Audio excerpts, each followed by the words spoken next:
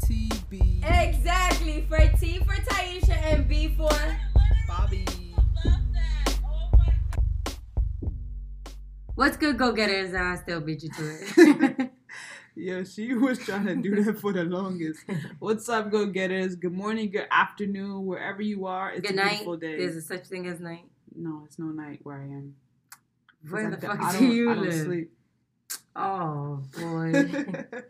Oh, just get into today's topic. So today's topic is about what kind of sexual ice cream are you? And is there a perfect thing as perfect sex? No, So that's not the topic. The What? topic is, what sexual flavor would you consider yourself? Sexual flavor, sexual ice cream, does it matter? No, I it just, understand. you kind of worded it a little weird for people to answer the question. Okay. Anywho, we're gonna start with ourselves. Whoa, of course. They can't answer us. Yes, they can. They can answer in the comments. So in please, the comments. guys, if you, how can we first start with them? We don't know it. It's not like we asked the question and said, "Hey guys, tell us your favorite flavor ice cream and why," and we can talk about it. We could have, but we didn't. Yeah, whatever. Anywho, the kind of sexual ice cream that I think I am is a caramel butter pecan. Is a caramel butter pecan brownie vanilla ice cream. Okay? Now let me break down the levels of flavor in this. Okay, we're gonna start with the vanilla ice cream.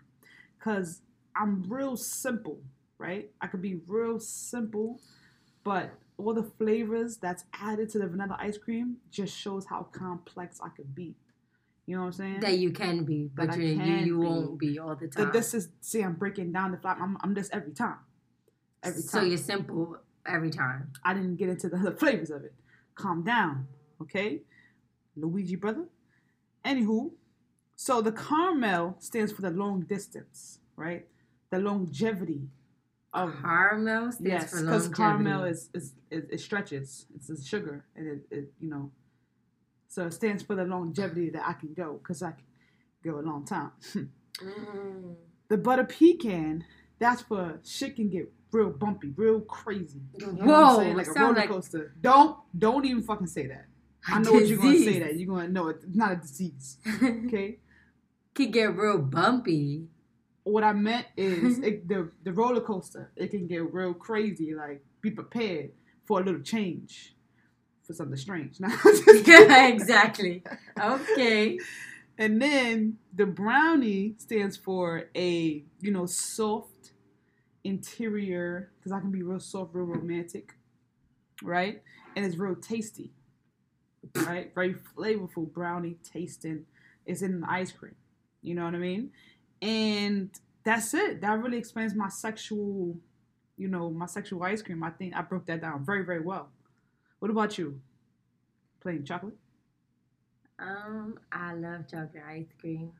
So I feel like I should be chocolate ice cream, but I'm going to say that my flavor, my sexual flavor under ice cream would have to be half baked from Ben and Jerry's. Yeah, like a dead dog.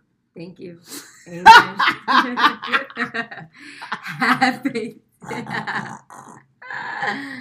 Yes, sir. I'm laying down. And, I don't get no complaints. So you can laugh all you want.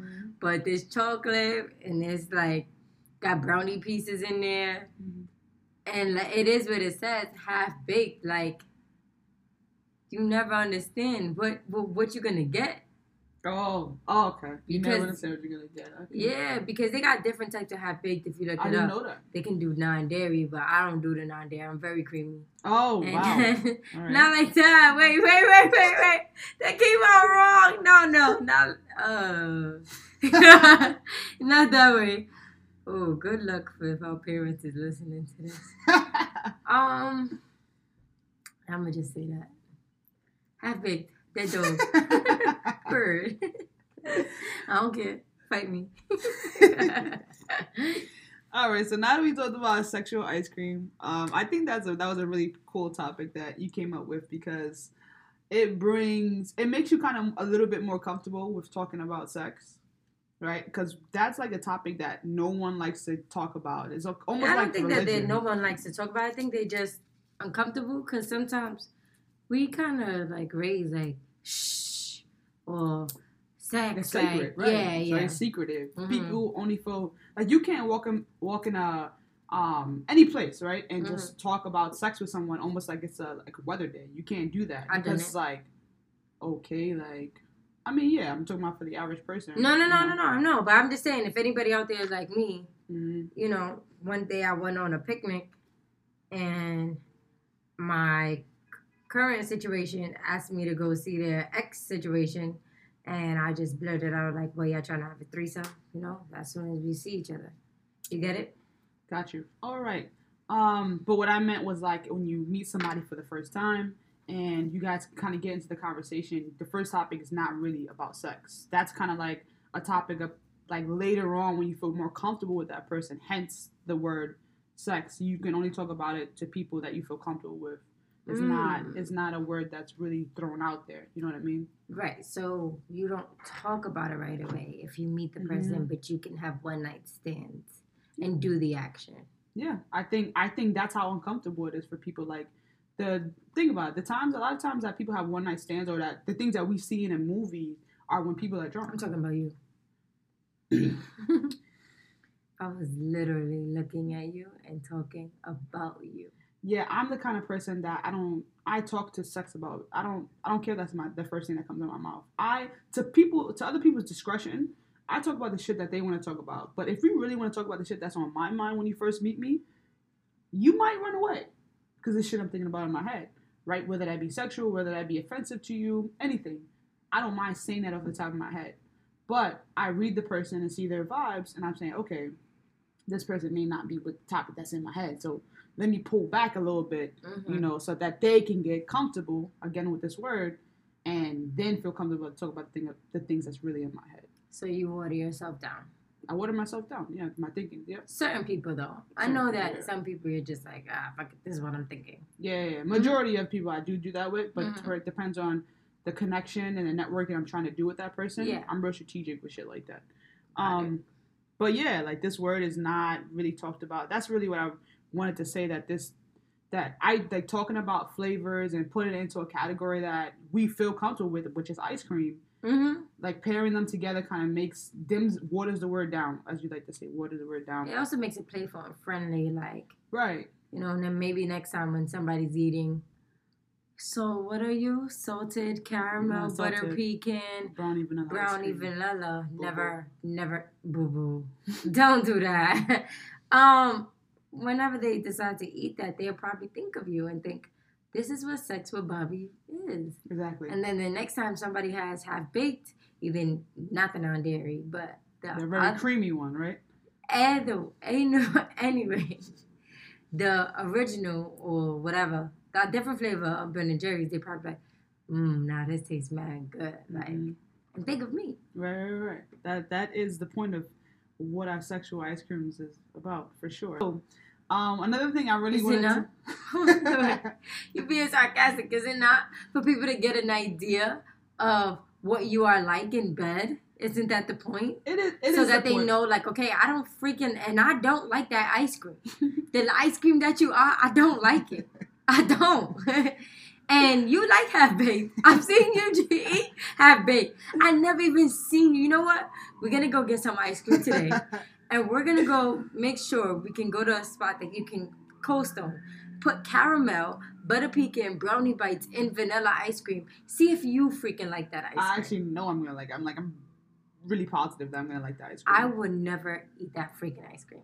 Getting into the next topic, which you guys will see on the banner. Whatever the fuck that's called. What the? It's, is there such thing as the perfect sex? Right? So they kind of go hand in hand, you know, sexual ice cream. I don't know. First of all, please comment below to let me know if you guys ever had sex with ice cream.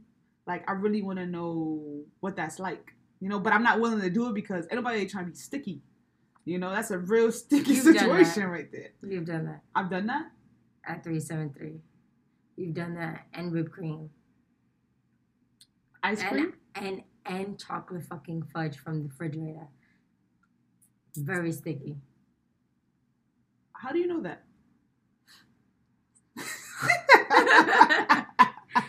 I was watching. The girl was very sticky. I helped her clean up. She was the cleanup.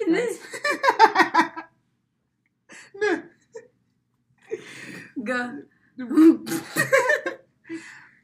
So, is there such thing as a perfect sex?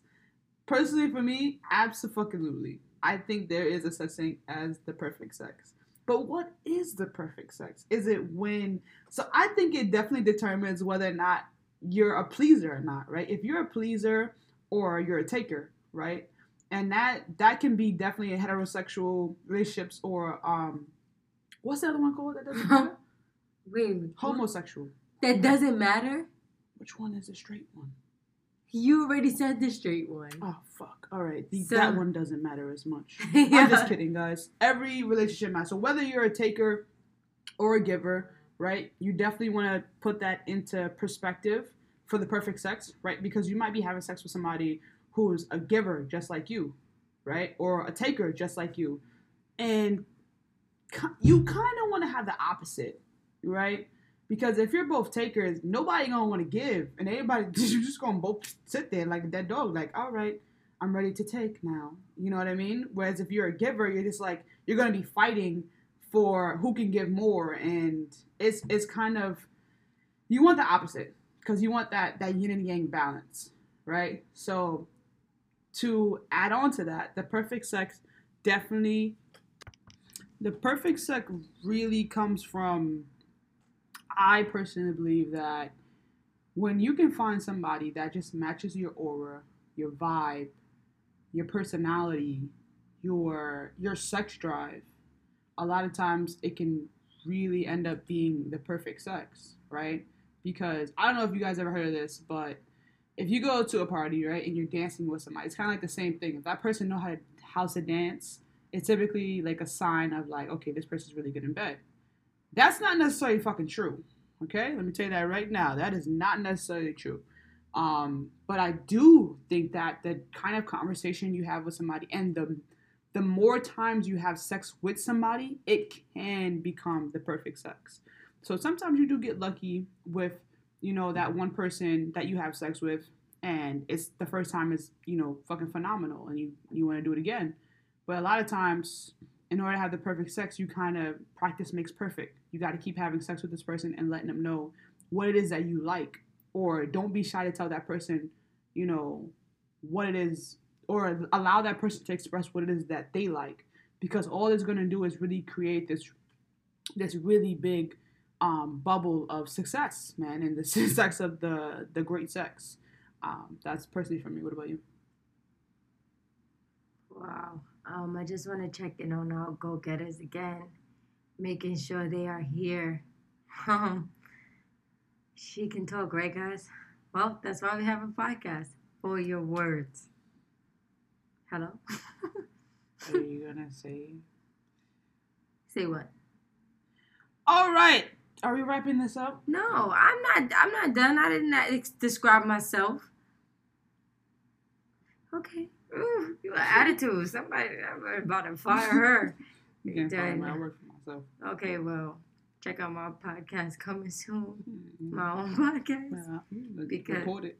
Okay, well, anyway, I don't know about the idea of a perfect sex. I definitely believe that I just want to go against what you say, because that's like my thing. But I do believe that when you're with your soulmate, who you believe to be a soulmate, and you just know. Sometimes people ask like, "Oh, how you know you're with someone?" When you don't ask that damn question, you just know. You know. So I think there's a certain thing of learning how to create the perfect sex with the person you're with, especially if you're together for a long time and you're willing to learn. And the person is also open to teaching you. That's very big on the part of creating perfect sex, because you can have sex with a stranger and be like, oh my gosh, this is so good. I'm enjoying myself. And I actually had sex with somebody that I was with for 5 years and I never felt this. They probably just didn't know your body as well as you probably wanted them to. But you got to think about it. Did you teach them the way you wanted things done?